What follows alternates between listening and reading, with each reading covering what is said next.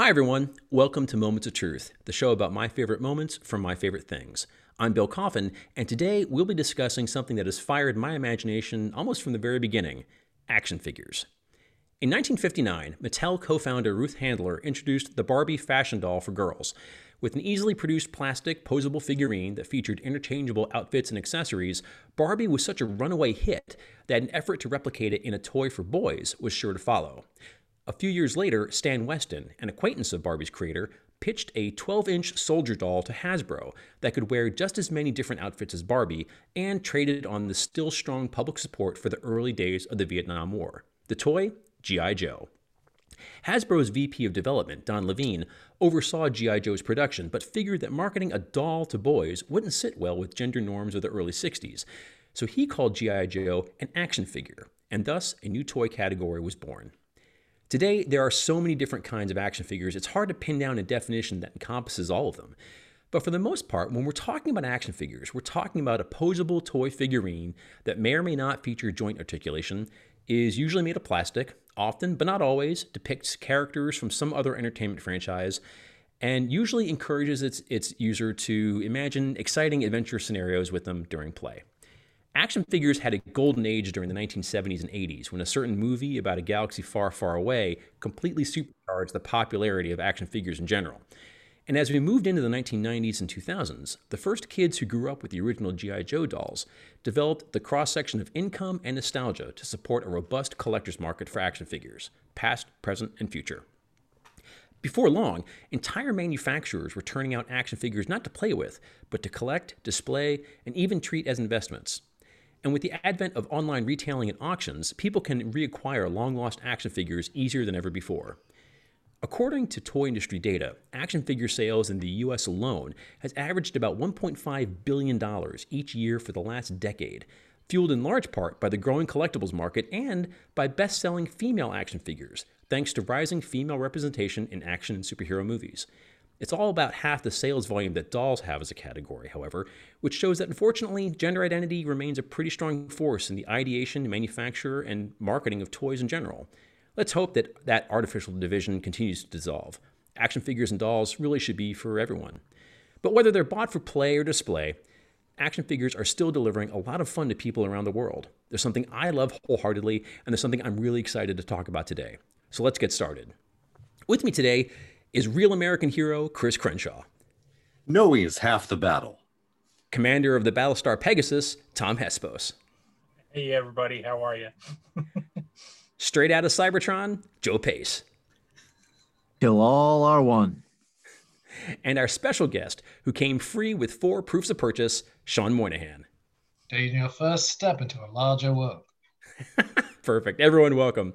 So I think, Sean, I'd like to start with you. Sean and I go way back, and Sean shares our deep, abiding love for all things Star Wars. But, Sean's has been part of the Star Wars toy collecting community for a while, and I knew when we did this episode, we couldn't do this without talking about Star Wars, and I couldn't talk about Star Wars without bringing Sean in. So, Sean, I'd like to hand things over to you. Talk to us about, what it is you love about Star Wars action figures so much. Why do they speak to you? Why do you still love them? And is there a particular moment in your Star Wars kind of action figure experience that really stands out as like kind of a good crystalline moment for, man, this is why I love this stuff? Hi, Bill. Yeah, hi, everybody.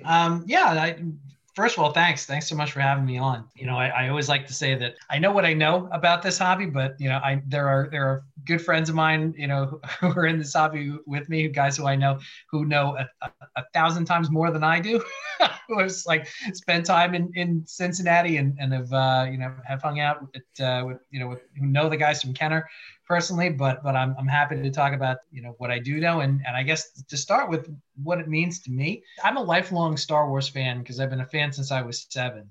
It's very, very difficult to separate your love of Star Wars and love of collectibles, of Star Wars collectibles. If you're a diehard consumer of Star Wars for as long as a lot of us have been, I think it's very difficult to separate your love of the toys and your love of the franchise. Those two are sort of intrinsically linked, which is always George Lucas's dream, was to, Right. to get. It was half the point. Right. That's how you get them.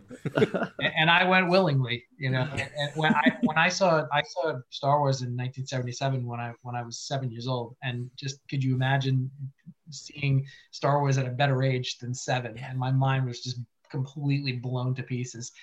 The idea of having, Star Wars toys was just, because up until then, we played with Migos and Green Army Men and stuff like that. I think like the Batman and Robin Migos were about as far as they got, with playing with an action figure, but by that point, because I wasn't into GI Joes. Joes were cool, but that wasn't my thing. Mm-hmm. Just like it's amazing to think that there was a world before Star Wars.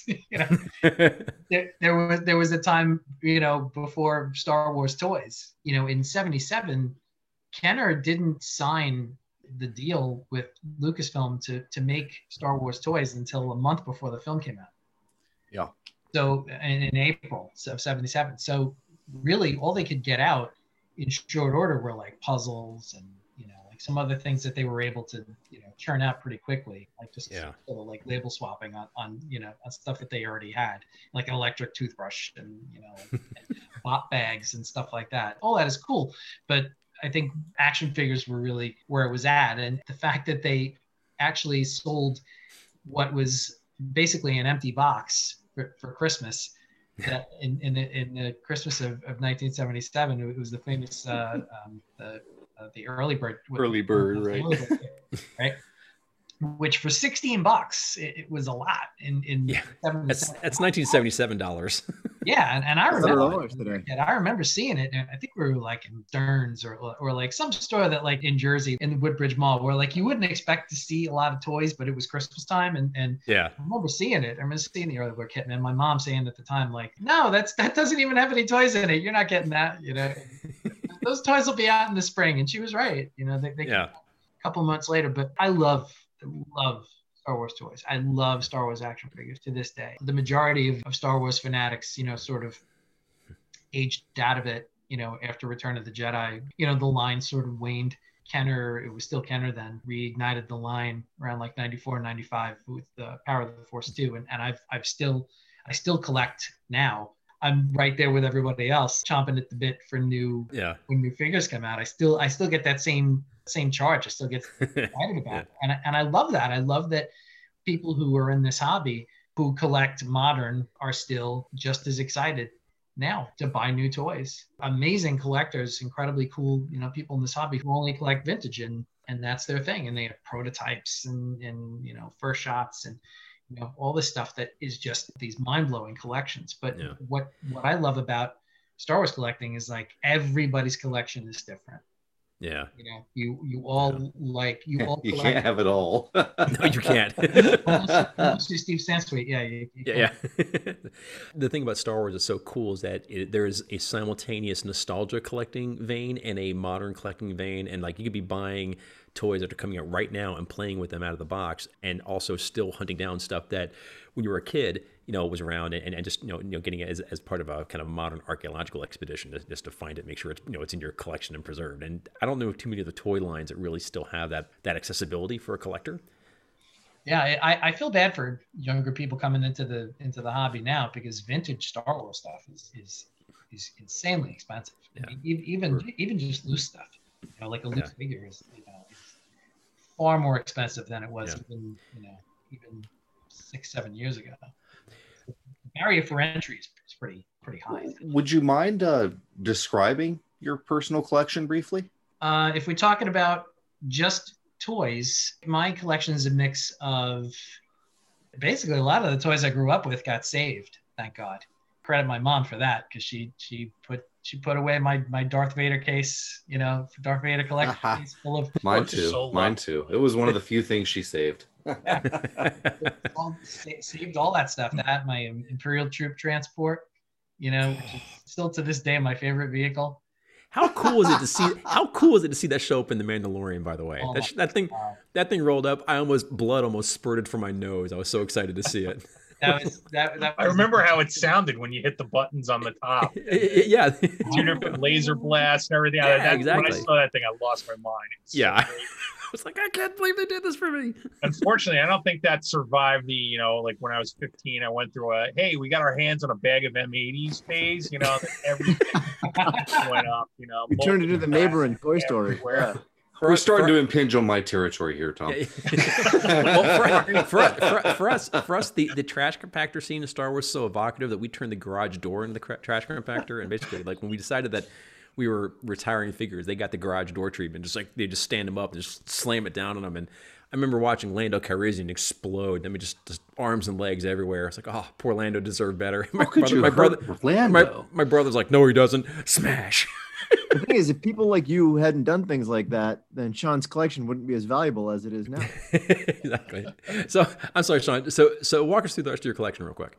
But on Joe's point though, Kenner sold in 1978 alone. Kenner sold 26 million Star Wars action figures in 1978. Think about that for a minute. And 25 million of them got blown up. Yeah. And the line from And 90 of them were mine. Yeah.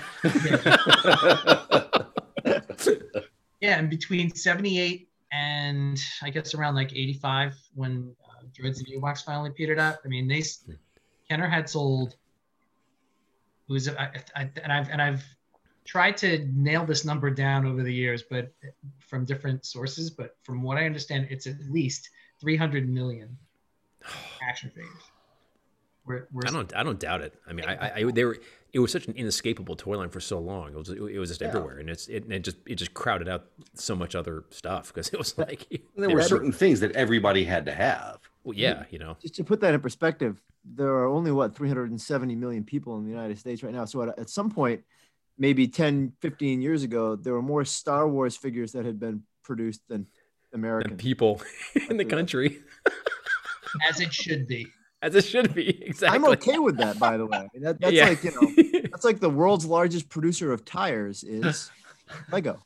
Yeah, I'm getting back on board with yeah. capitalism here. Yeah. So My collections, it's a lot of my own vintage toys. You know, when I got back into collecting, around like 93, 94. Yeah. You know, I started going back and filling in. You're still filling in the holes. Sure. In your collection, and you get nostalgic for weird things, and all of a sudden it's, oh wait, I need this now. and then you know, so it's a combination of that and modern toys. You know, sometimes the way you collect changes. And I'm sure it is, you know, for you guys over time, like where you go through phases where like you're an opener for a while and then, you know, maybe you're not, you know, for a time. I'm an opener.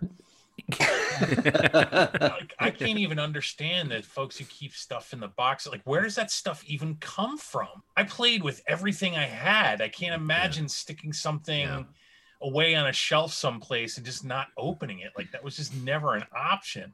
Not reading a comic book.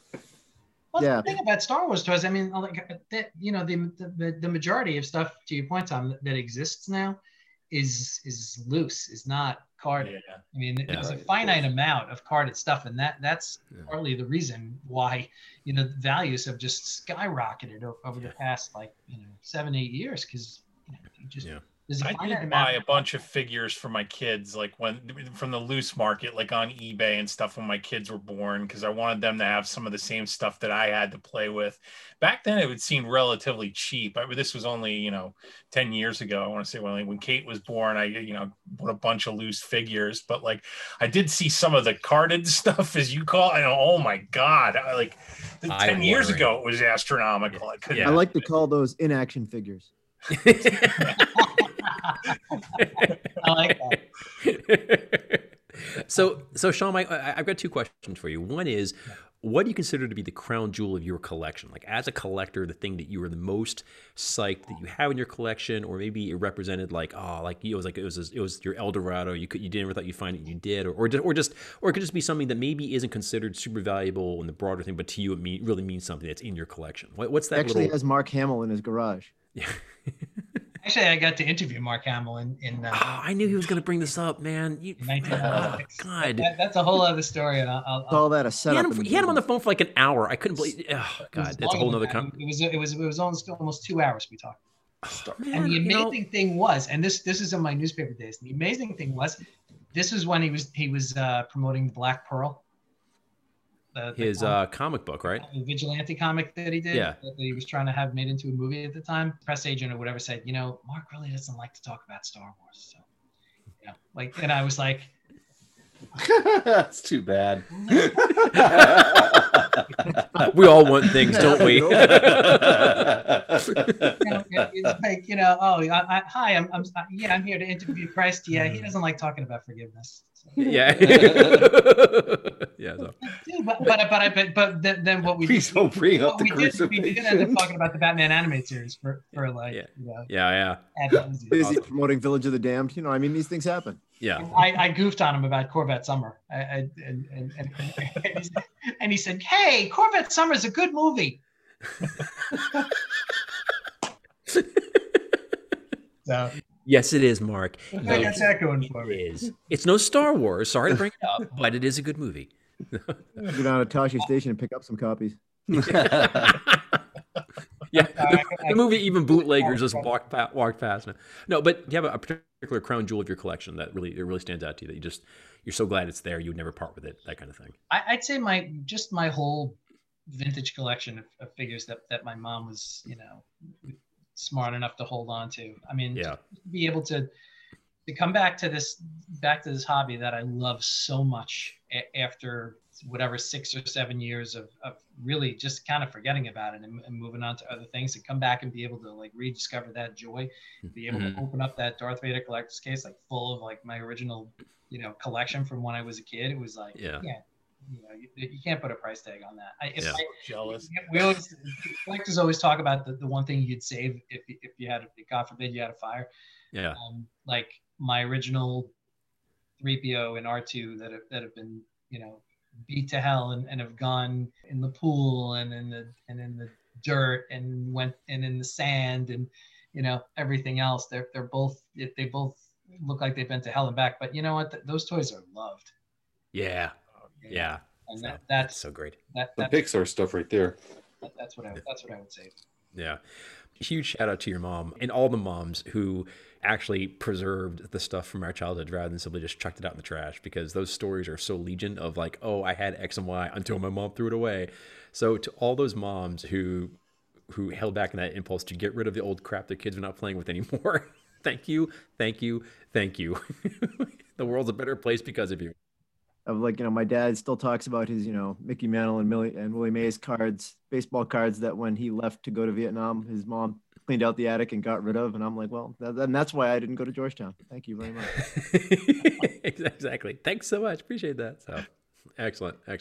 Is there a real recent addition to your collection that you're particularly happy to have that kind of reminds you like why you like to keep doing this? Hasbro has a line called the Black Series now. These like 6-inch figures. And Nice. this is a 1999 Comic-Con, San Diego Comic-Con exclusive. They took the modern Black Series Boba Fett and they painted it in vintage Kenner colors. Recently, I was, and you always have a price that in your head that you have a ceiling, that you Yeah. want to pay. And I was hunting this for like maybe a year and a half, and I finally got one for what I wanted to pay. So Nice. Really Be still my beating heart. That thing looks beautiful. Oh And my gosh, honestly, that's so nobody needs 2 kidneys anymore. So cool. Exactly. So, Surprising how many body parts you're willing to let go just to get the things you really want. So. Sean, a different question that I would ask is, what's out there that you have to have? Like, what's top of list for you? What's the Cross of Coronado that you got to find? I think every red-blooded American kid who grew up and loving Star Wars figures wants a rocket-firing Boba Fett. Yeah. But I have resigned myself to the fact that I will probably never own one, and that's okay, because now they go for, again, I mean, talk about finite. These were just the story of the rocket firing Boba Fett, which I'm sure you all know, is that thanks Battlestar Galactica. We'll get to it.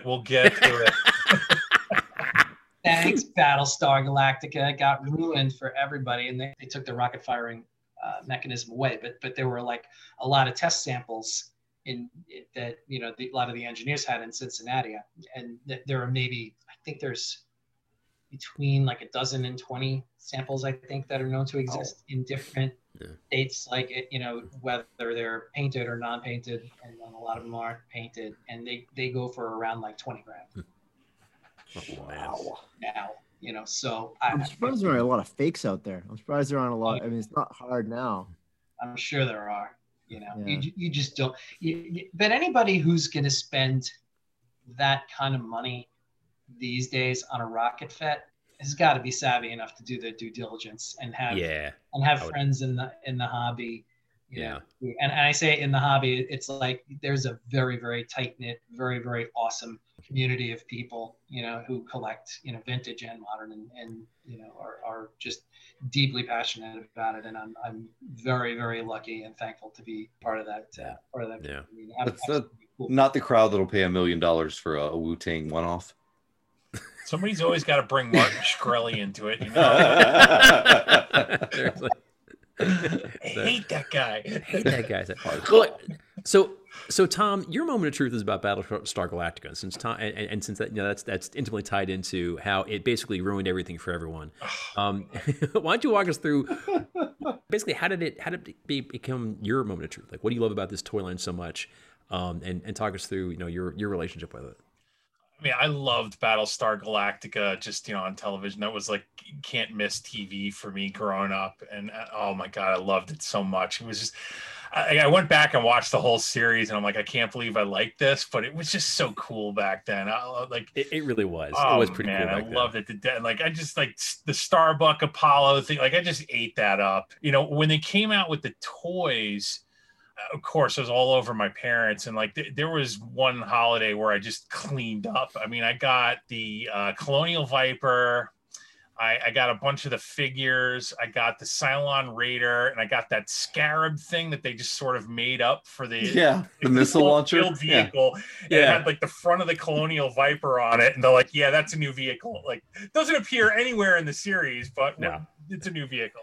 And so I cleaned up, and that's when I first realized like we really need a standard for action figures, because like the standalone action figures like my Adama and my Starbuck like would not fit in the vehicles because they had shorter like 2-inch pilots in the Colonial Viper, and I'm like, well, why did they do this? And then like it made me remember like Space 1999. They did the same thing. They had these little 2-inch figures, and I'm trying to cram my Star Wars figures in so I can have a little cross adventure, and just you couldn't get it done because nothing would fit. But like Battlestar Galactica had that within its own line, and I'm like, oh my God, what the hell? But like, I didn't care. It was just so much fun to play with those toys, particularly since they had the little rocket launchers. Like, you could pull the Cylon Raider's wings out, and it would expose these 2 little missile launchers, and pew, pew, pew. 2 little things would just come flying out. I'm like, this is so cool. It was so cool. And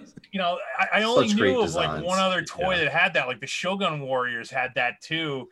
And next thing you know, of course, you hear this news story about this kid who like fired one down his throat and choked to death. And you're like, oh my God, like what are they gonna do?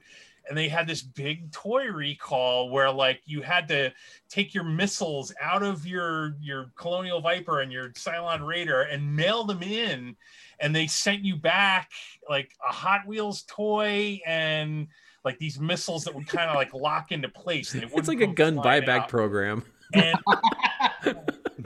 they suckered you. They suckered you with those things. Like you plug those things in, and then they never came out. Yeah, they never came out. Like, and they were talking about this on the news constantly, and like every time a news story ran, I'm like, oh my God, like my folks are gonna take these things, because my parents are exactly the kind of folks who would get freaked out by something like that and would mail my missiles in, and I'd never get them back.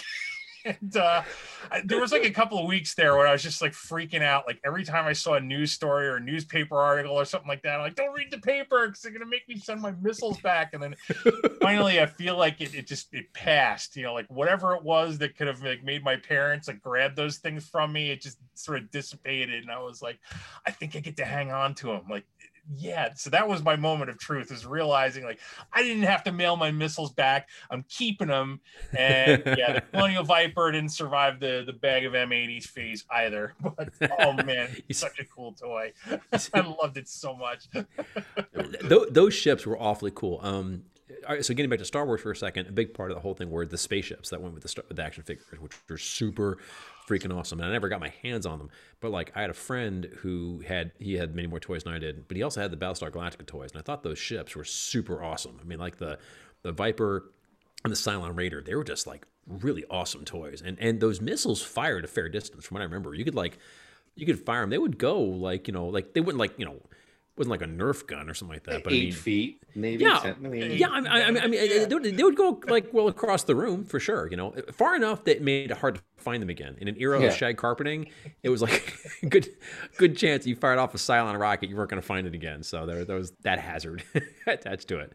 But they were super cool. They're super cool. And they were trying to do some cool stuff with it too. Like the front and the back of the Colonial Viper separated, and you could kind of like change the parts of the different toys to try and make new vehicles. But like, I get a sense like there was probably more in the toy line coming that just never got there, because like you could interchange like the parts of the Scarab with the Colonial Viper. Clearly something was going on there, and they were trying to make it so like you could have like 8 toys in one kind of thing. But I don't know that it ever got there.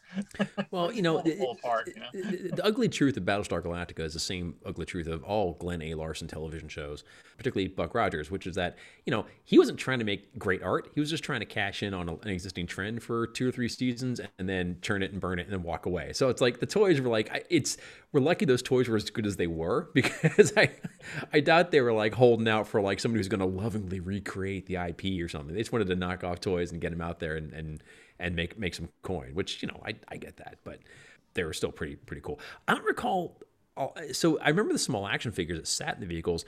Well, I don't really recall we're seeing a lot of the actual action figures of the characters, like of Starbuck and of Adama and of the Cylons and all that sort of thing. I don't even know that they had like an Apollo action figure. I know I had Starbuck and I had Adama at a minimum, because I remember those pretty vividly. But they were taller, like Star Wars sized action figures, and I think they came out with some bigger ones too. But I never had any of those. I had like the ones that were kind of Star Wars size, and I'm like, why don't they just standardize this, please, so we can all play together and all the universes can collide? And which is all I want.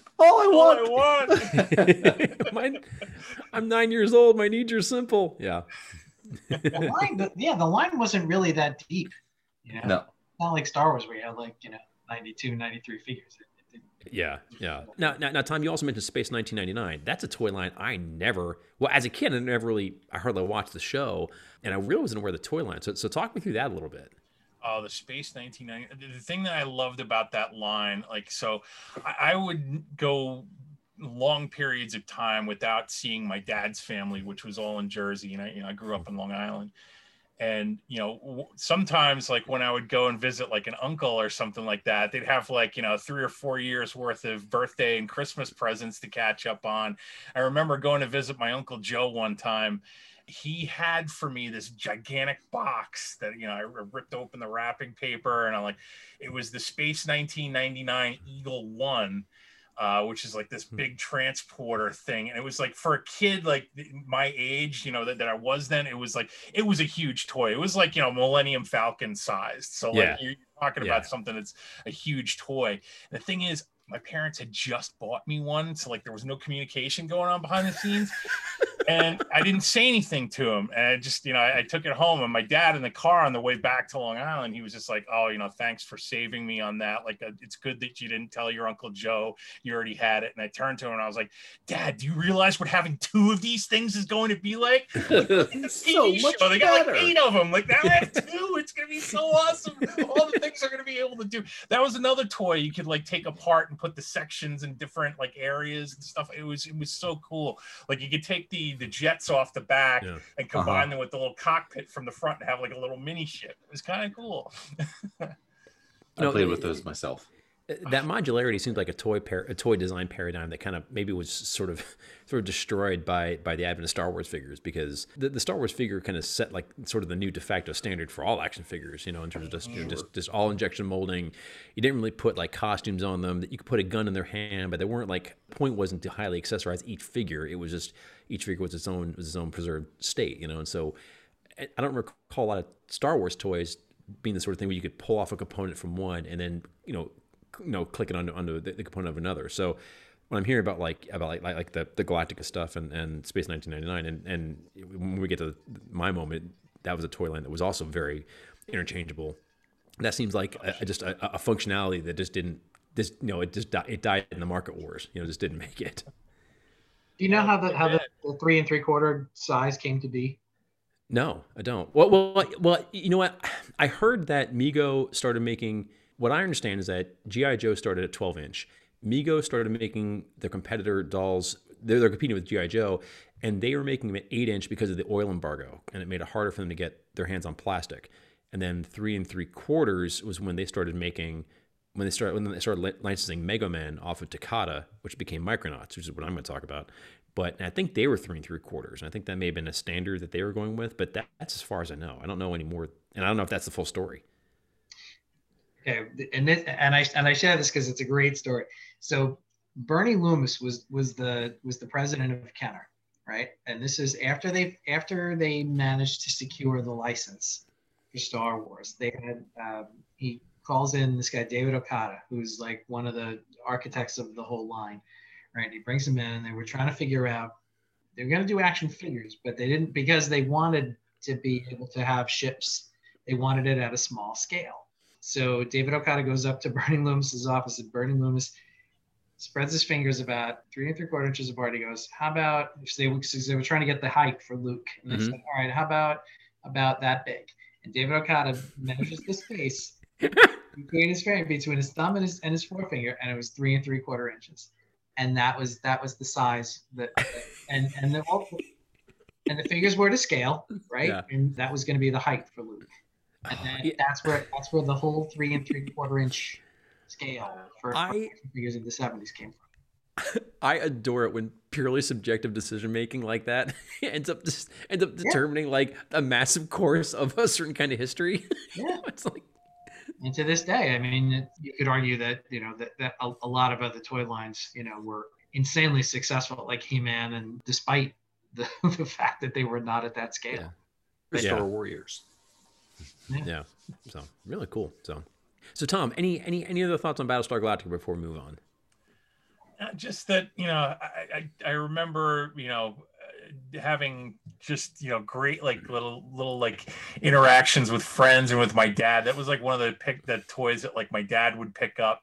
He wanted to see like how it shot the little bullets across the room. So like we would run around, in like my grandfather's basement with the ships, like, fighting each other and stuff like that. It was pretty cool. I remember I had a, vivid memory of that happening one Christmas. And first time, like I really felt like my dad was interested in something that I was interested in, which was kind of cool. I love that though. The Battlestar Galactica stuff, like as campy and as cheesy like as it is to watch today, just like set my imagination off when I was a kid.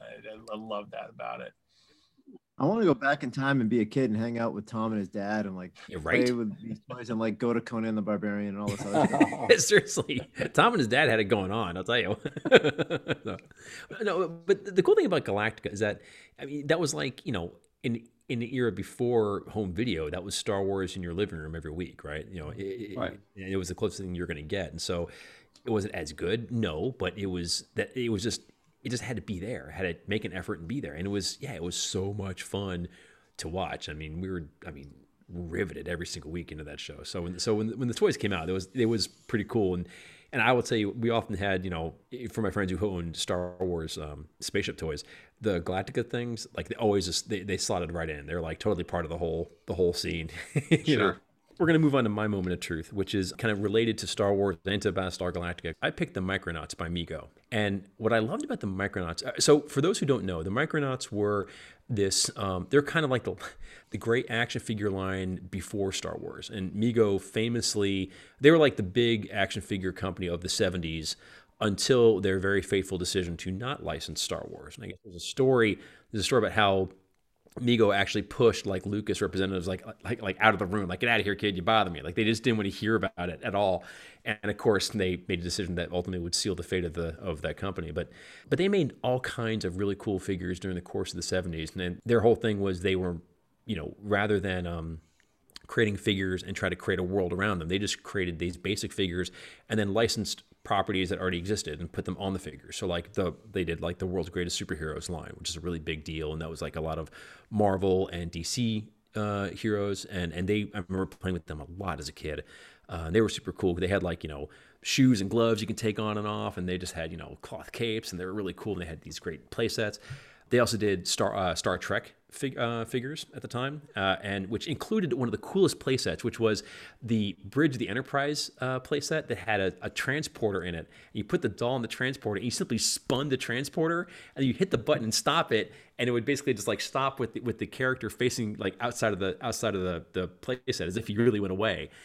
And it was just a brilliant piece of design. I mean, as a kid, we just played with that transporter. That was a good one. It was a good one, right? So those dolls were really freaking great. But then in the later part of the 70s, they licensed this line of toys called Micromen from a Japanese maker called Takata, and they rebranded them as Micronauts. And the idea was there were these people who lived at the microscopic level, and that was pretty much it. There wasn't a whole lot of canon around these guys, but they just sort of put out all these wild and like really intricately detailed action figures. I mean, they had ball socket joints, they had like many points of articulation. Like the Battlestar Galactica stuff, they fired things, which was super cool. Galactic Warrior figure had this big like rocket pack on the back of him that just fired this big dart with a big orange rubber ball at the end of it, just fired. It was super cool. They all had little mechanical things that happened, and the play sets were these like really, really complex. They looked like little miniature sets from like Logan's Run. I mean, they were just like so out there. And I just remember the Micronauts being one of those, they're the first toy that I tried to save up to buy on my own. And like we'd go to the store and I'd always see them. And I was so fascinated by them. And I was fascinated by how little detail they gave me. Like why is this one, like the one guy I loved was Time Traveler. He was like the character who had like no accoutrements. So his power is time travel, the power you can't see and we don't have to make anything for. Like, all right. He just had a silver head. Yeah, Silverhead, exactly. There were a lot of Silverheads. But there was Space Glider with these cool, like, retractable wings that popped out, which were super freaking cool. There was a Courier, who was this cool warrior who, unfortunately, was so top heavy, he fell over every time he tried to stand him up. But for me, the moment of truth on Micronauts that really put me over the edge was one year for Christmas, kind of like how, Tom, you cleaned house one year on Galactica. I was like, this is the Christmas of like 1976. And so it's right before Star Wars. And I just had let it be known to my mom and dad that I really like Micronauts. And they got me this character named Force Commander and his horse and Oberon, right? And they were like the big good guys of the whole thing. And they got me Force Commander's battle cruiser. So now, nice. Yeah, right? So here's the thing. And Force Commander, unlike the other figures I was talking about, actually had magnetic joints. He was a bigger figure. He was more like eight inches tall or whatever. Maybe he wasn't that tall, but he was obviously taller than the rest of the other figures. But he had these arms and legs you could pull off with the sockets because they're held in place magnetically, right? Not by rubber bands or anything. And you could even take his legs off and take the head of the horse off and click them together and make this like robot centaur with, like rocket launchers on the hips, and he just fired missiles out of his chest. And it was just bonkers how much stuff this toy could do. It was so cool. But the battle cruiser was like a step beyond. It was this great big flying fortress that Force Commander sat in, right? And it had these big wings, these big guns on it that fired these big rockets, which is super cool. But those wings could detach off like toy pistols. And you're like, hey, look at me, pa, pa, pa, and you're just blasting across the living room.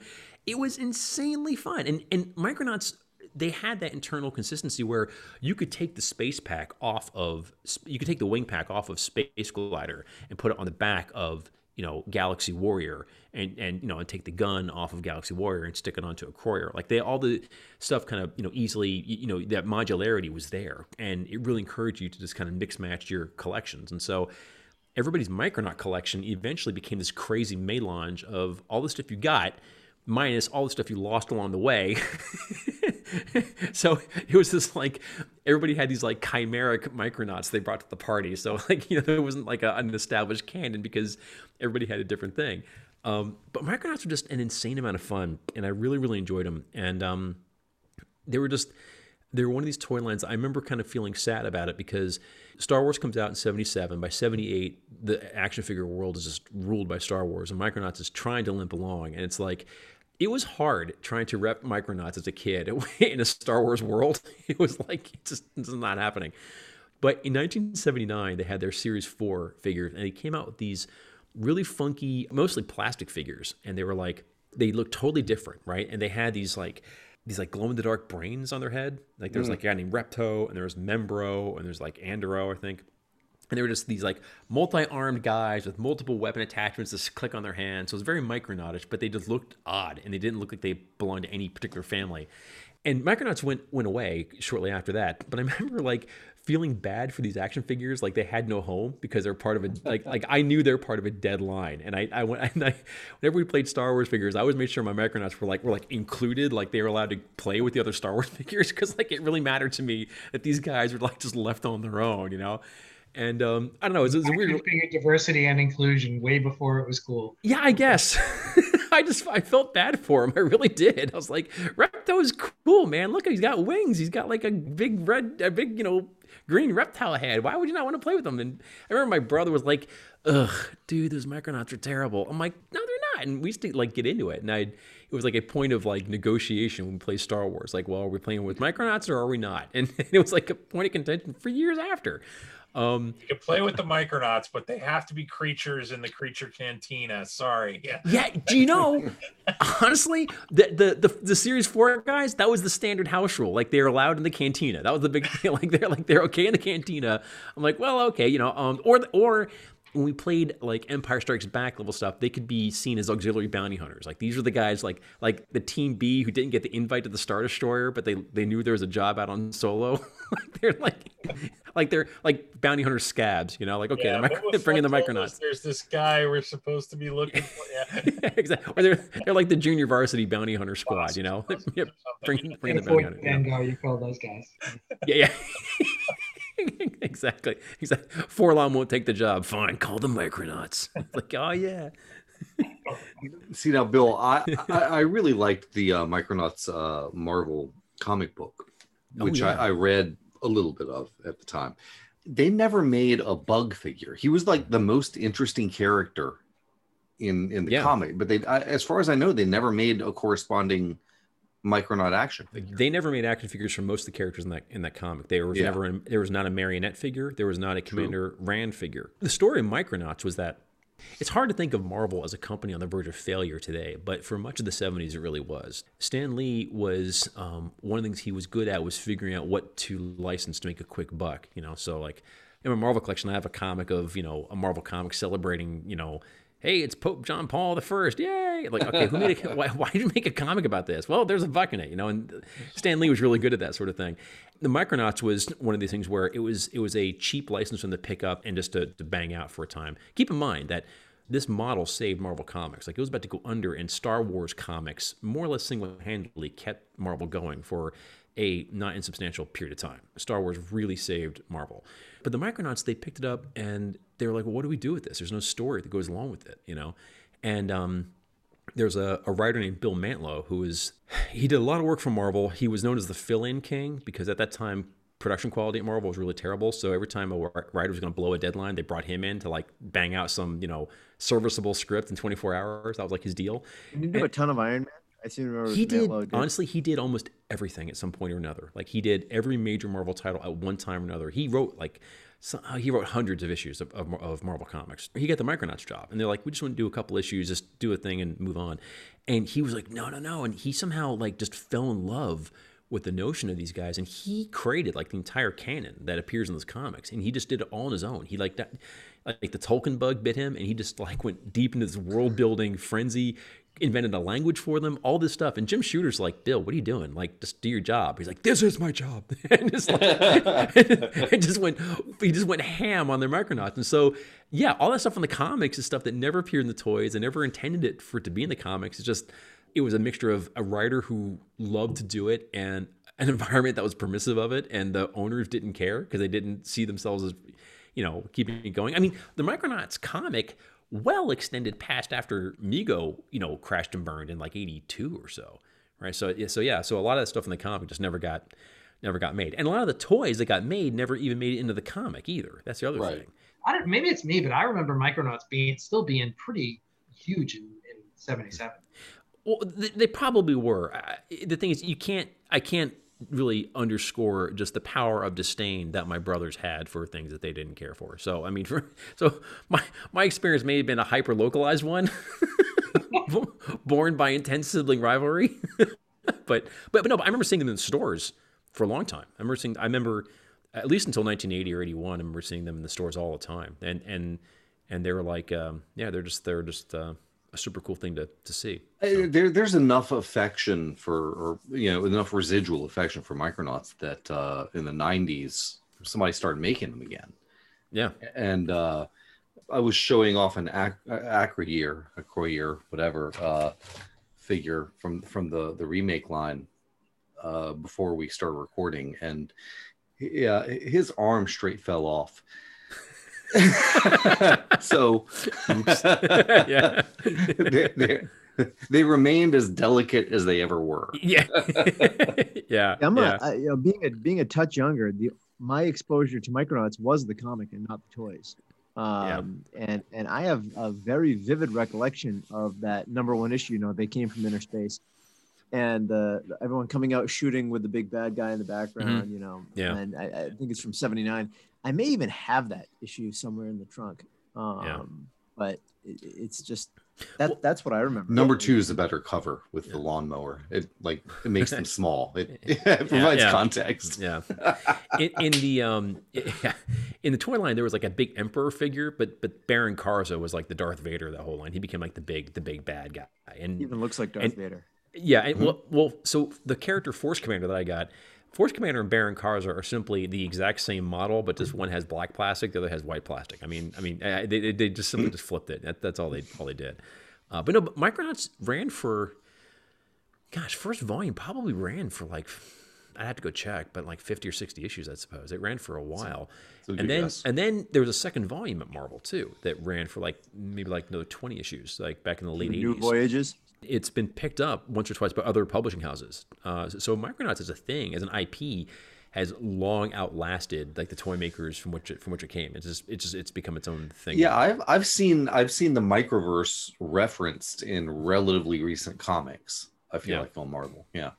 Well, and it's in the movies. I mean, when in the MCU, when Scott Lang, when Ant-Man goes into the Microverse, like that's it. That's the same. Environment. Right. So I remember there was you may see a Micronauts movie. That'd be pretty cool. Baron Karza would be pretty cool because in the comic they canonized the fact that his hands could kind of pop off, and so in the comic his whole thing, rather than Vader's force choke, Karza would just send his hand flying across the room to throttle some fool. It's like, give me my hand back, you punk. It's like it was just.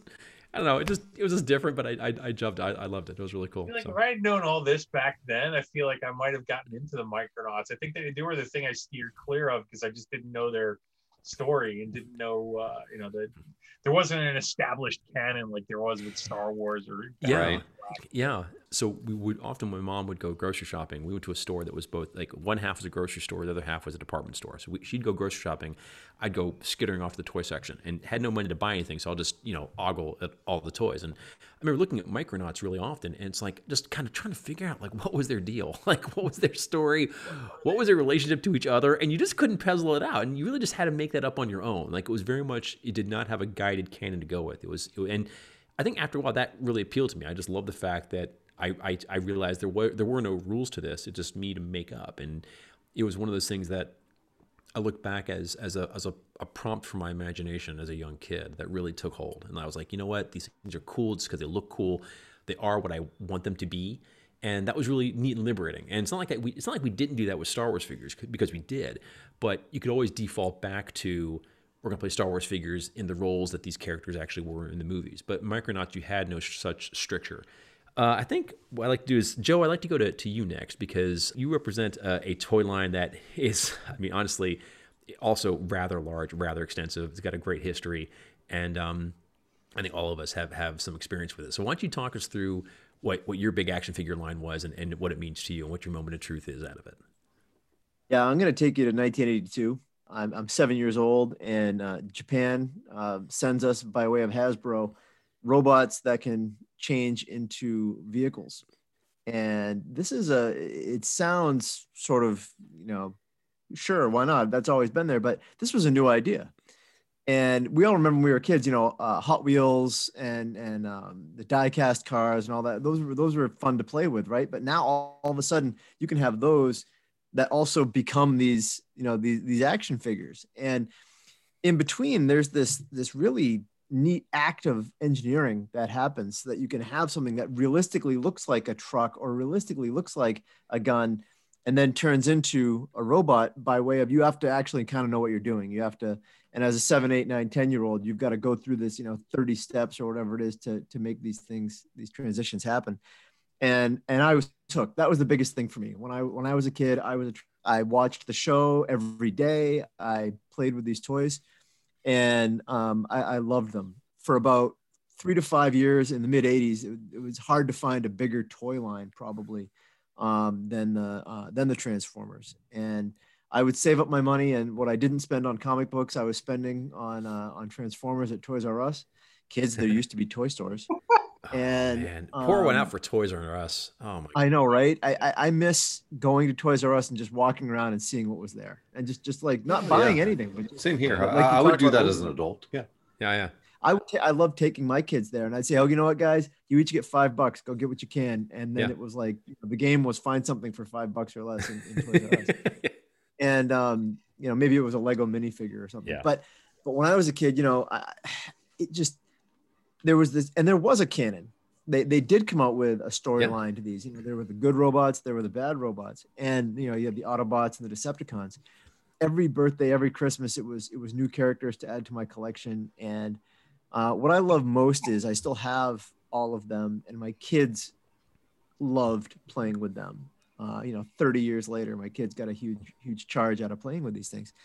My moment of truth is going to be the movie that came out. There was an animated wide theatrical release movie that came out in 1986. Yeah. Which, by the way, is better than anything Michael Bay ever did with the Transformers in theaters. And I mean, the vocal talents of people from Judd Nelson to Leonard Nimoy to Orson Welles in this movie. How hammered would Orson Welles have been on that shoot? I mean, oh my God. He must have been looking at that thing going, are you kidding me? Like, what, I eat planets? Cool. I could eat a planet.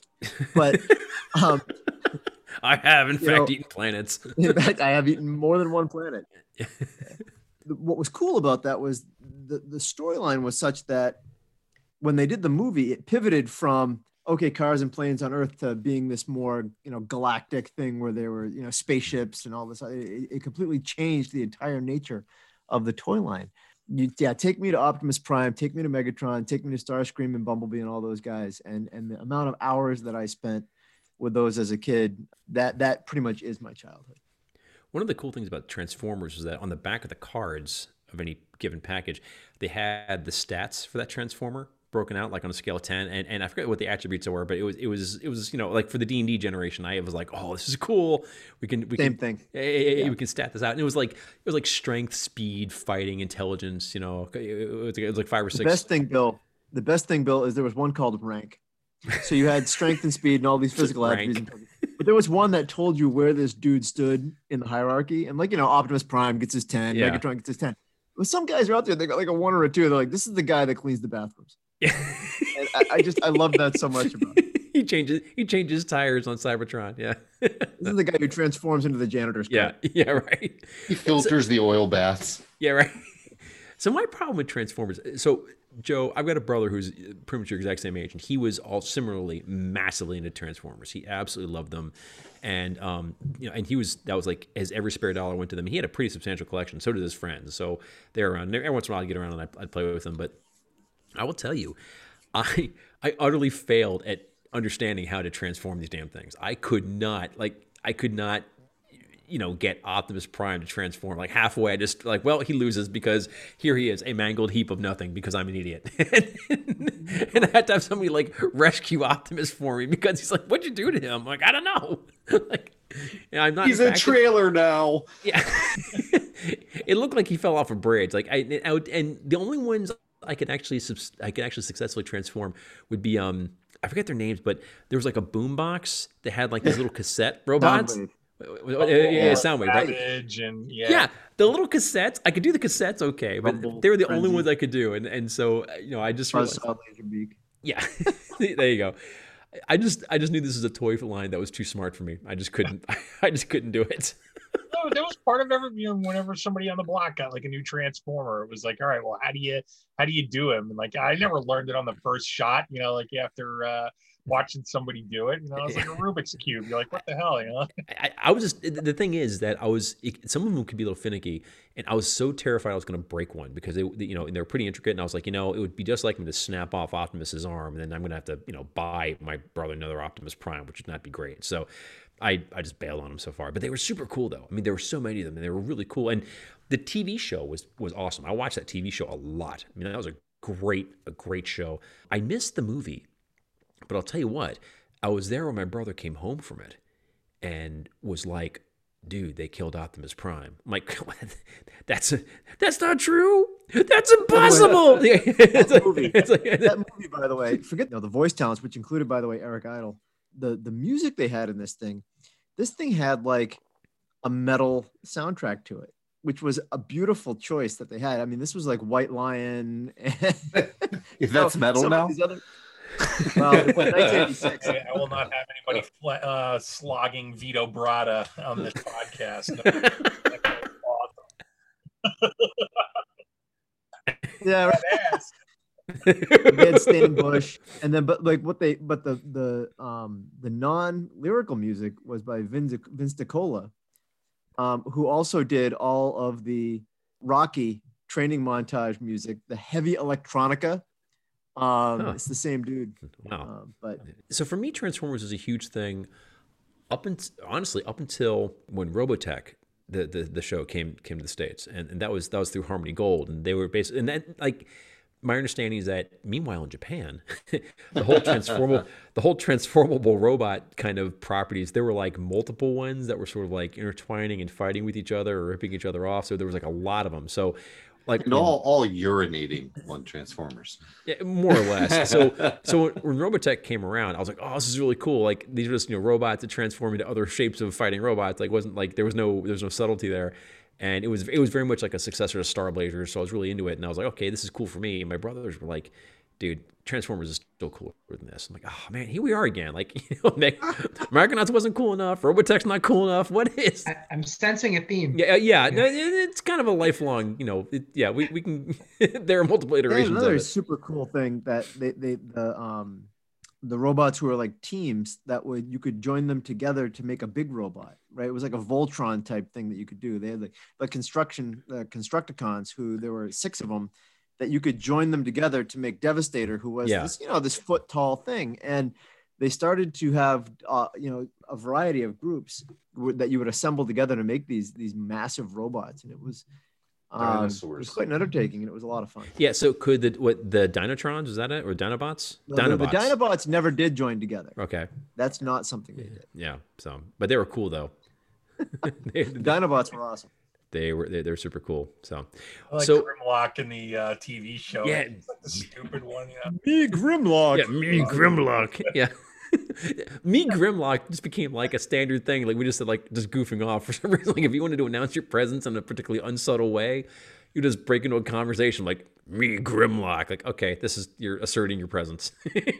One of the cool things is that Peter Cullen was the voice of Optimus Prime in the cartoons, and then Michael Bay used him to voice Optimus Prime in the live action movies as well, which is pretty cool. Yeah, it is. So moving on from Transformers, we're going to go over to Chris's moment, because these two are kind of strangely connected, actually. So Chris, talk us through your moment, what you loved most about this particular line. So I'm also taking you to 1982, and on Christmas morning, when I was allowed downstairs, the first thing I saw was just what I'd wanted. Most of the original lineup of G.I. Joe 3 3/4-inch action figures were laid out on a new sleeping bag that I was going to need for my first real camping trip as a scout. I was almost 12, and I had been begging for these figures for months, in large part because of the line's awesome vehicles, of which I was disappointed to see none on the sleeping bag that morning. But that disappointment was mitigated by the fact that after G.I. Joe and the sleeping bag, the third thing I saw was, at long last, an Atari 2600 with combat packed in. Prices on that on that console had finally fallen into the $100 range. The rich kids were opening their new ColecoVisions, but That's okay. It got to you eventually. So G.I. Joe was familiar to me as a kid. I had played with a couple of the 12-inch figures, but the new line was, regular action figure size, which Star Wars had made standard. If my memory isn't playing tricks, these G.I. Joe toys were the first that I had seen in like a toy section or a toy store that were displayed, unboxed and posed in a plexiglass enclosure. Oh. I could be wrong. I may just be remembering the marketing materials, but everything showed you how much cooler they were than, say, a Star Wars figure. They had 8 points of articulation. After 1983, all the figures had swiveling elbows as well, so 10 points. Unlike a Star Wars figure, these guys could ride a motorcycle. They had some great character designs, notably Cobra Commander, the mail-in guy, Scarlet, and Snake Eyes. Sweet accessories for as long as you could keep them. Snake Eyes twin Uzis were dope, and at least Scarlet's Snake Eyes was Deadpool before there was a Deadpool. Yeah, exactly. It was so cool. It was so cool. And Scarlet had a crossbow, right? Which was super cool and also really easy to find in the carpet. With your foot. Those things mattered. They mattered. Even their packages were awesome, man. They came with these cutout file cards with the character's background and training and qualifications, much like those ranking things for the Transformers. And there was some diversity too. In the original lineup, there's a black character, Stalker, who was among the coolest ones. Mm-hmm. And they added more non-white and non-male characters later. Of course, they did diversity. And they had the sailor who was the gay character, right? Short-Leave. I'm thinking of Venture Brothers, but Venture Brothers has a whole thing about G.I. Joe figure guys as gay icons. It's super awesome. Anyway, in the 80s, you know how they diversity, they kind of did it in like a backhanded way, like a Luke Cage way. Stalker's card, for example, made him. They said that Stalker was the warlord of a large urban street gang prior to enlisting. What the hell, man? Yeah. why does that have to be? What? Like before he turned 18? Yeah. Yeah. Come on. Before he was eligible for the draft. So these are really cool. These are really cool action figures, but it was the vehicles that really sold it. And I hadn't gotten any for Christmas, but soon after my midterm report card came out, and I had Mamaw take me to the Woolco at Azalea Mall, where I spent the $1 she gave me for every A. I had 6 of them on the Ram motorcycle. I probably got the Vamp Jeep a month later for my birthday, and then within the year had got my hands on the Mobat tank. And these vehicles were awesome. They were so well designed, for one thing. Yeah, they were. There was nothing cartoonish or showy about them, especially in the first year. They looked plausibly military. Unless they had missiles attached to them. After 83, those missiles tended to be like, hot pink or red or something. But they were also so incredibly tough. I mean, I may have had to pop the Vamp's machine gun back on 100 times, but that toy survived stunt jumps down stairwells into concrete and high-speed brick wall collisions in great shape. And that was the thing about these toys. I was 11 when I first got them. I think that the last G.I. Joe thing I got was probably from a generous and well-meaning aunt who last year knew that I was into G.I. Joe. So like in 1984, she sent me the Warthog. They had an A-10 Warthog plane that they called the Rattler. Oh, I remember that. And even that thing was tough. So, these toys' posability and toughness, and, no doubt my burgeoning adolescence, brought around a whole new kind of play with action figures. I mean, before this, they had been kind of precious, like those Star Wars figures. Those are valuable. You can't do anything with those. But I'm 11, I'm 12, and I'm starting to realize that I'm not going to be playing with these things forever. And they don't need to last. Yeah. And I tested them in every way imaginable. I mean, indoors, we'd set them up and fire crossbows and catapults discs at them.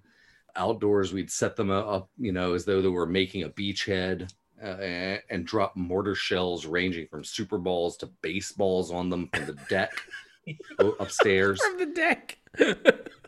I mean, and their grips, their grips were so useful in play too. I mean, I would use these little drywall eyelets with like a 3/8 inch screw and screw them into the wall, and I would string fishing line in a web around my room. And you could take one of these eyelets and like bend open the eye a little bit so you could get it over a fishing line easily, and screw it into a G.I. Joe's hand. And because they had these posable arms, and they could like zip line across my bedroom while firing their automatic weapon. Yeah. And that was just the best. It opened up a whole new kind of like experimental and even engineering kind of play. Yeah. And I mean, we tested these toys to destruction, and they were invulnerable. I love Chris, I salute your varsity level play with these things. That's some excellent stuff, man. It really is. You were doing the stuff that they always suggested in the commercials that could be done, but never really were done. You're like, I'll see your little play thing, and I'll actually include like engineering, make this thing happen. So coolest character there was Destro, right? The arms dealer with like the silver head, with the chrome head. Yeah, no, he was cool too. So I remember the vehicles of G.I. Joe being super awesome, and what's funny is that this line was way more successful than the original line that came out, way back in the early days. Like that one didn't really last that long because it was kind of. It was pegged to, hey kids, feel patriotic about Vietnam. Well, we know how that ended, but they brilliantly recast it as this fantasy, this militaristic fantasy war between even though he was a real American hero, they were not really representing any kind of actual military branch that you knew of. And Cobra was just this faceless, like they're like Spectre from James Bond. They're just this fictional, they're just this evil group, and who knows where they are from and whatever. The point is they're there. It was really evergreen, but it was a lot of fun. And again, I didn't play with the toys a lot, but I do remember the cartoon show an awful lot, and I remember really quite enjoying that as well. Getting back to the Micronauts thing, these both G.I. Joe and Transformers were both supported by Marvel Comics for a really long period of time. In fact, Transformers and G.I. Joe are still in print now through IDW. And Transformers, I believe, no, G.I. Joe. G.I. Joe is the longest running licensed comic book property in production right now. It's been in production since 1982.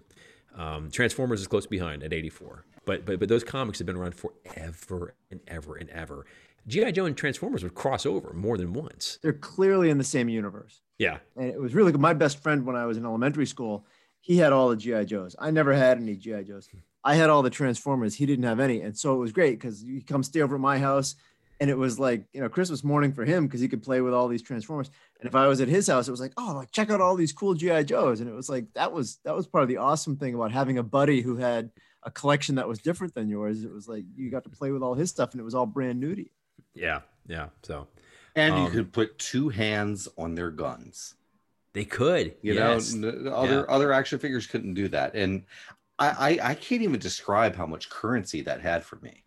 Like who these are real action figures. Decided like in the marketing department, like we're really going to talk about the articulation here. Because like you have stuff like even Eddie Murphy used to make a G.I. Joe with the Kung Fu grip, like everybody knew it had, like extra things it could do with its arms and everything. And you could, bend it in places that the Star Wars figures like didn't bend and stuff like that. It was really cool.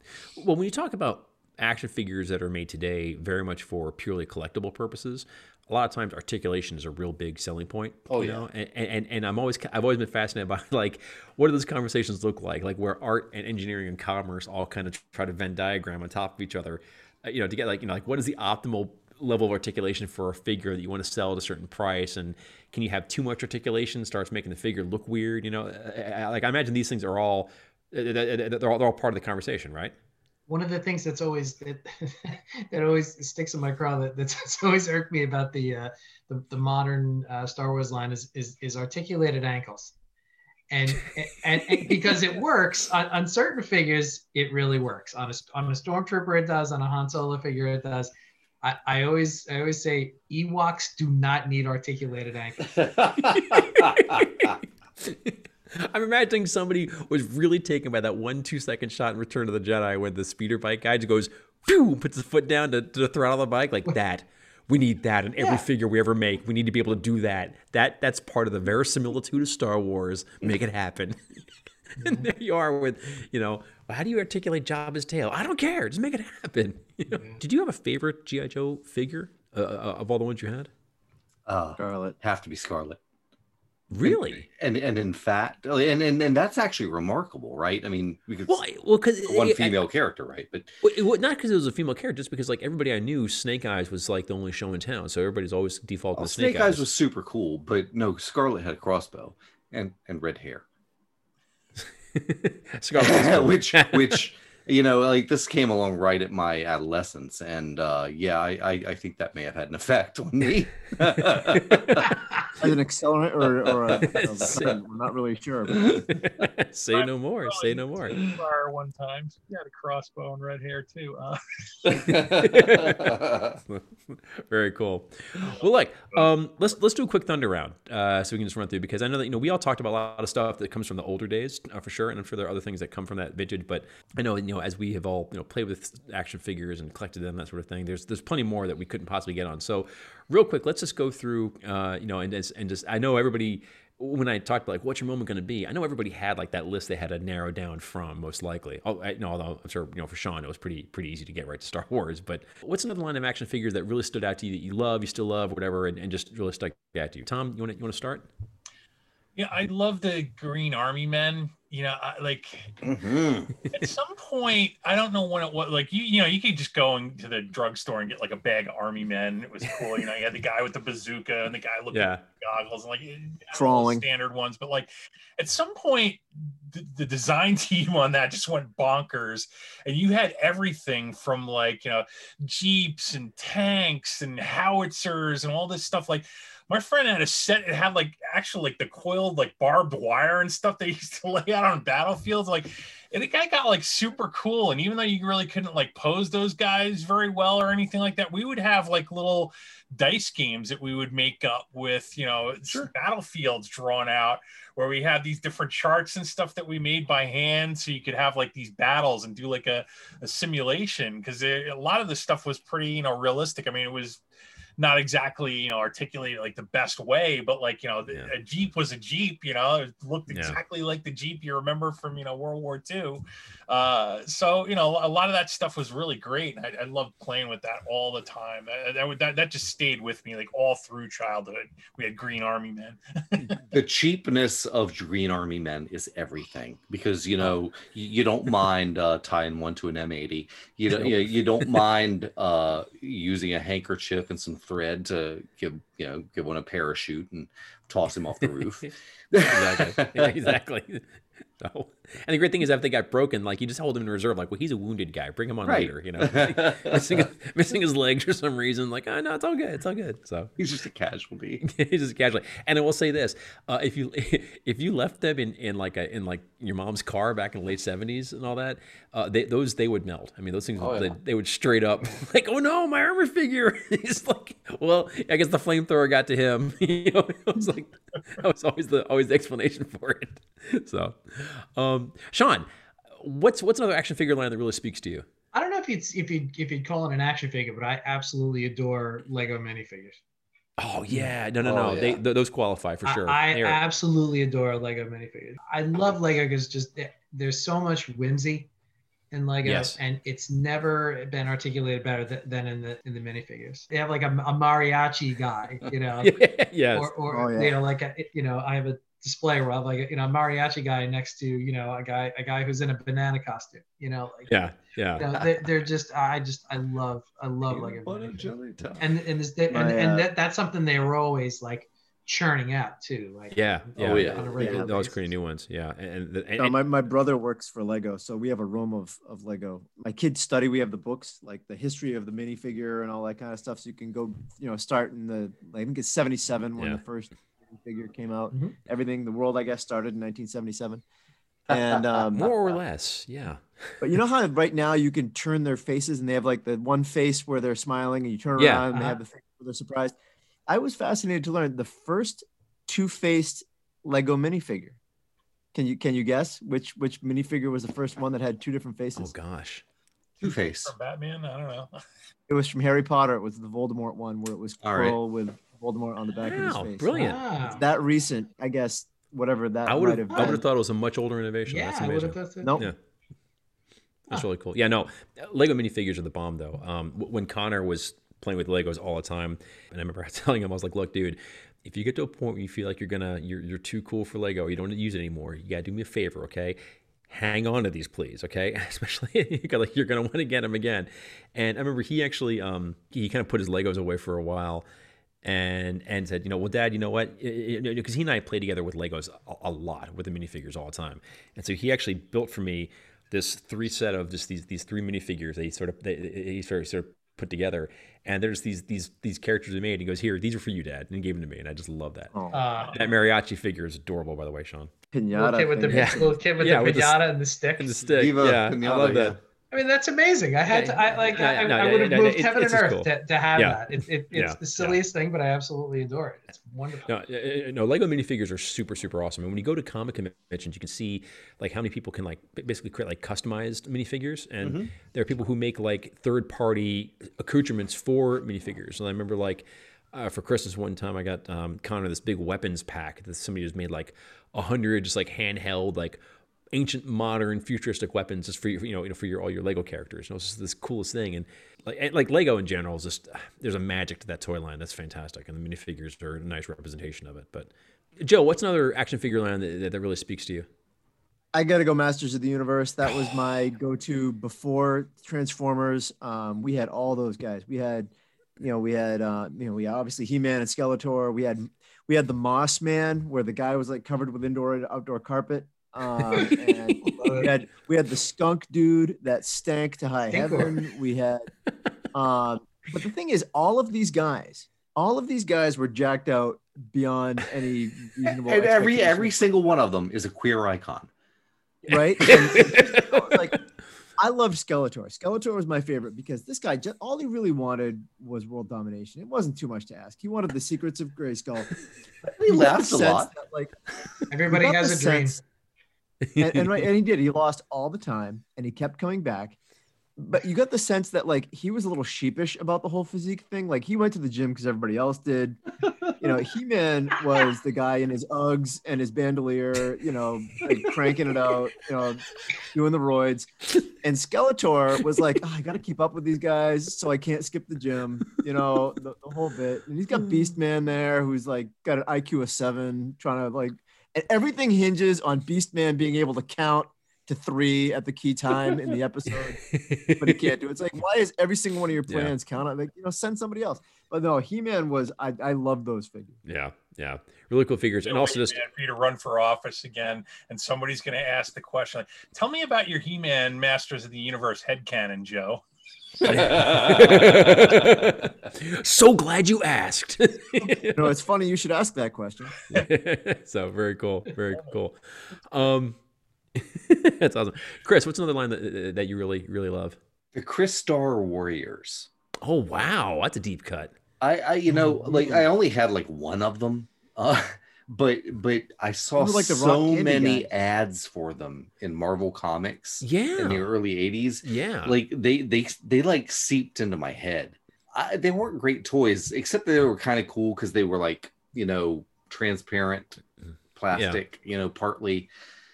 They all looked like, sort of semi-gem people. It was neat, but Yeah, they're the Rock Candy guys. yeah. But I mean, it just had to do with being exposed to those ads over and over and over again. Yeah. We're gonna make this a thing, whether you want it. You like it? I like it very much. Yeah. Stop trying to make fetch happen. Exactly. Another line that I really loved, I have to say, I'm sure there are people who would not consider these to be action figures, but we ultimately played with them as if they were. But for me, actually, Fisher-Price Little People, when I was a really little kid, we had so many of them. And they're just, the real early ones were like a simple wooden like pegs with a little round head on the top of it. Yep. There wasn't a lot to them. But we had, I had two brothers. My parents, they invested heavily in that. We just had like all these city play sets, the airport and the parking garage and just the gas station, all these things. We could actually like create like a whole Fisher-Price city in our living room and just play with it. And we had so much fun playing with that sort of stuff. And it would just be either just playing just normal life or just playing adventures or whatever. And it really like they just stuck with us in a really big way. And I'm going to get a twofer off these because the line is still around. And when Connor and when Fiona were getting toys, I was like, well, I'm going to get you Little People. That's what I grew up on. Only to find that they were much different, in 2000 than they were in 1975, right? They were, injection molded plastic. They actually look like little chibi people, right? They're much more detailed, but the spirit was still the same. We still played with them and still had a lot of fun with them, and they're really adorable. And we played with them an awful lot. And the funny thing is, though, is that around that time, my wife and I and our friends were playing this great board game called Kill Dr. Lucky, which is by Cheap Ass Games. Originally, it was by Cheap Ass Games. And their whole point was the games are very cheap. They'll sell you the rules, and you basically have to create the board and supply your own game pieces. And so Kill Dr. Lucky is a reverse of Clue, right? Whereas in Clue, you're trying to figure out who killed Mr. Body. Kill Dr. Lucky, you're going around trying to you want to be the one who murders Dr. Lucky. You just need to arrange him so that nobody else can see you doing it, and you killed him. Well, for pieces, we all used Fisher-Price Little People, right? So there's something deeply and darkly humorous about us playing this game of competitive murder with all these like little people walking around. And eventually we're playing, and like Fiona was like, "What are you doing?" I'm like, "Oh, we're busted." We're like, "Oh, we had to like come up with a story for like why her characters weren't actually committing murder." But Fisher-Price Little People, they still kind of they sort of stick with me. I enjoy them. Little People, I chiefly remember as projectiles. Them and the Weebles. They throwing a rock at somebody. Oh, you could kill a man with the Weeble. Yeah. You could definitely take down a squirrel with a Weeble. Yeah, no doubt about it. Absolutely. But yeah, a big part of our play was testing unto destruction, and we would build. Do you remember the little green Lego plates that were 8 inches wide by 3 inches, or I'm sorry, 8 inches long by 3 inches wide or whatever. Well, we would design spaceships like Star Destroyers essentially on top of those, and then we would launch projectiles at them. They could be little people. They could be stacks of 4x2 Legos or yeah. And we, whoever's ship took the least damage won. I love it. Sounds about right. Another quick round. Tom, what's another action figure line that really speaks to you? Shogun Warriors. They were the other ones that shot missiles and stuff like that. Yeah, and, those things flew for days. Those flying discs, they had wings in them. They would actually they're aerodynamically solid. Things that shot out of it. Yeah. I'm looking at this one that I just remembered that I had, and it was one of the vehicles. And it's this odd mixture between a helicopter, a jet, and a bird. And it had these claws on the front that shot out. And I'm like, how did we have that as kids and not launch one into an eye? Or I know, it was sharp. I remember it being sharp, and I'm like, how did our parents let us play with these things? They were so cool. A lot of that stuff was the predecessors to Voltron and stuff like that, which I got into watching that cartoon later.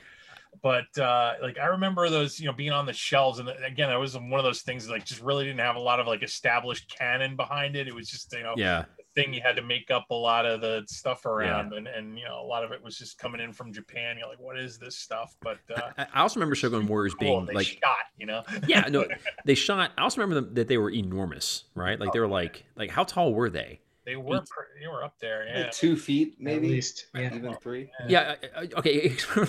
As a kid, I remember thinking it's almost the size of a small person, so mammoth, Did any of you have the Godzilla? It was that Shogun Warrior size Godzilla. Oh, I remember that. The tongue that came out. Yeah, and shot the fist. Oh my God, I forgot all about that. Yeah, that's sweet. Yeah. Superior toy when you're a kid. Just unbelievable. A superior. Well, you could actually have Godzilla and the Shogun Warrior get into it. It's like maybe like a proper kaiju battle in your living room now. Yeah. So good. Sean, what's another line that really speaks to you apart from the massive Godzilla? I really enjoyed the Raiders of the Lost Ark line, even though it was super short. Gosh, there must have been like less than 10 figures in the whole line. It's like Indy marrying the German mechanic. Tot. Yeah. Right? Sala. Losh. Yeah. And the Cairo swordsman. And Indy in the Nazi disguise. Huh. And Belloc. And the regular Belloc, and there was a mail away Belloc. Okay. Mail away Belloc had the Jewish uniform on, right? Yeah. The priest uniform. Yeah. Yeah. So, I mean, very that, cool. that line is incredibly cool, and it was really short lived. Joe, what's another line that you really love? I'll give a quick nod to the Marvel 3 3/4 characters that I collected for a long time, maybe 5 to 10 years ago, and then they were discontinued for the Legends series, which I don't like as much. I like the 3 3/4 size, and I've collected just about all of those. But what I really want to mention is that's more nostalgic, were the Dungeons and Dragons figures that were out in the late 80s, mid to late 80s, I'd say, where we're talking Ringo Run, and these were ones that would vary up by size, like the dwarves and the elves and the wizards. They had different heights and sizes, and they did have a lot of equipment, bows and arrows and swords and warhammers and whatever else. But the coolest thing about the series were the monsters themselves. The whether it was a Neo-Otyug or a shambling mound or whatever else, these were these heavy molded plastic. Some of them would be bendable with like wire inside of them, and they were brilliant. And my brother and I collected all of those and had a lot of fun with those. Very cool. Very cool. Chris, one more line that you really like? I'm tempted to go with Weebles to start an argument about the definition of an action figure, but honestly, it's got to be the Migos for me. When I was 5 or 6 years old, I had, I don't know, 18 of those things. And I had a little shelf in my room that I kept them all lined up on. And, and it was completely, like universe agnostic. So I had like Superman and Green Lantern and Wonder Woman with Dr. Zaius, Iron Man and Evil Knievel, Right. Yeah. Oh, and that's another one. I don't know if you count it as an action figure, but the Evil Knievel stunt cycle, it had an action figure on it. It had an action figure that went with it. Oh yeah, it was bombing. That was good stuff, man. That was a toy. Oh, it's so good. It's like, because you had to put it through what Evil went through himself. So you're like, we launching this off the couch. Do it. go fly. Yeah, exactly. So, very cool. I'll round things out real quick by giving a shout out. There's so many others I could give shout outs to. But one thing I will say is that I have a real fondness for this is a very late edition, and these I'm not even sure. This sort of stretches the notion of what exactly is an action figure, but Disney Infinity figures. Oh, those are great! I absolutely love these, and these were part of actions in the game. Well, yeah. So these were like a post Skylanders thing, where like you had these big, kind of sculpted figures, and they have a little digital base, and you put them on this little pedestal, and then you get to activate them inside the game. And Disney Infinity was kind of a fun, game you played around. It wasn't all that great, but the characters were each a character you could unlock in. You got the figure, then you could play it inside the game. And my son Connor and I played it for a while, and it was a blast. But I just loved how the characters looked. I thought the figures themselves were sculpted really cool. I just loved the art style. I thought they're really, really neat. And I remember, it's one of the first, it's probably one of the only lines where when I realized the game wasn't going to make it and it was going to go away, I started going on buying every possible Disney Infinity figure I could find because I knew they'd be scarce and I didn't want to have to go through eBay and like pick them up afterwards. And so I've got close to a complete collection of Disney Infinity, and they're there, and I just even though I can't even play the game anymore, I just love looking at them, and it's like I look at them and the adventures go off in my head. They work in that way, and I just adore them. And when the game ended and the figures went away, I remember some of the people who had been working on figures that didn't get released kind of showcase like what the ones that would have been released next would have looked like. Oh, it broke my heart. They showed what the MCU version of Doctor Strange is going to look like. They showed what the Rogue One figures are going to look like. And I'm like, oh, you're killing me. Like these, man. I would have bought every single one. I mean, every single one I would have bought. And they could have gone back. Like, part of me wishes that some rogue studio would just go like, okay, get the blanks for these and just figure out the style and just keep producing them for all other Disney IP. I'll buy every one. I promise you I will. they're just so cool, and I just adore them. One last thing I'd be remiss. Pour one out for Playmobil. I'm sorry, we mentioned like holy moly! yeah. How did we forget Playmobil? Yeah. Oh my gosh! I played endless Playmobil, especially like the Knights. Yes, Knights are the best one. Stuff with my kids. And the Pirates. Yeah. Oh, we played a ton. Knights and the Pirates. Yes, we played a ton of Playmobil. Oh, that was so much fun. They were And absolutely every fantastic. time I sat down to put together the Playmobil castle or the Playmobil ship, I marvel at the fact that we beat the Germans twice. And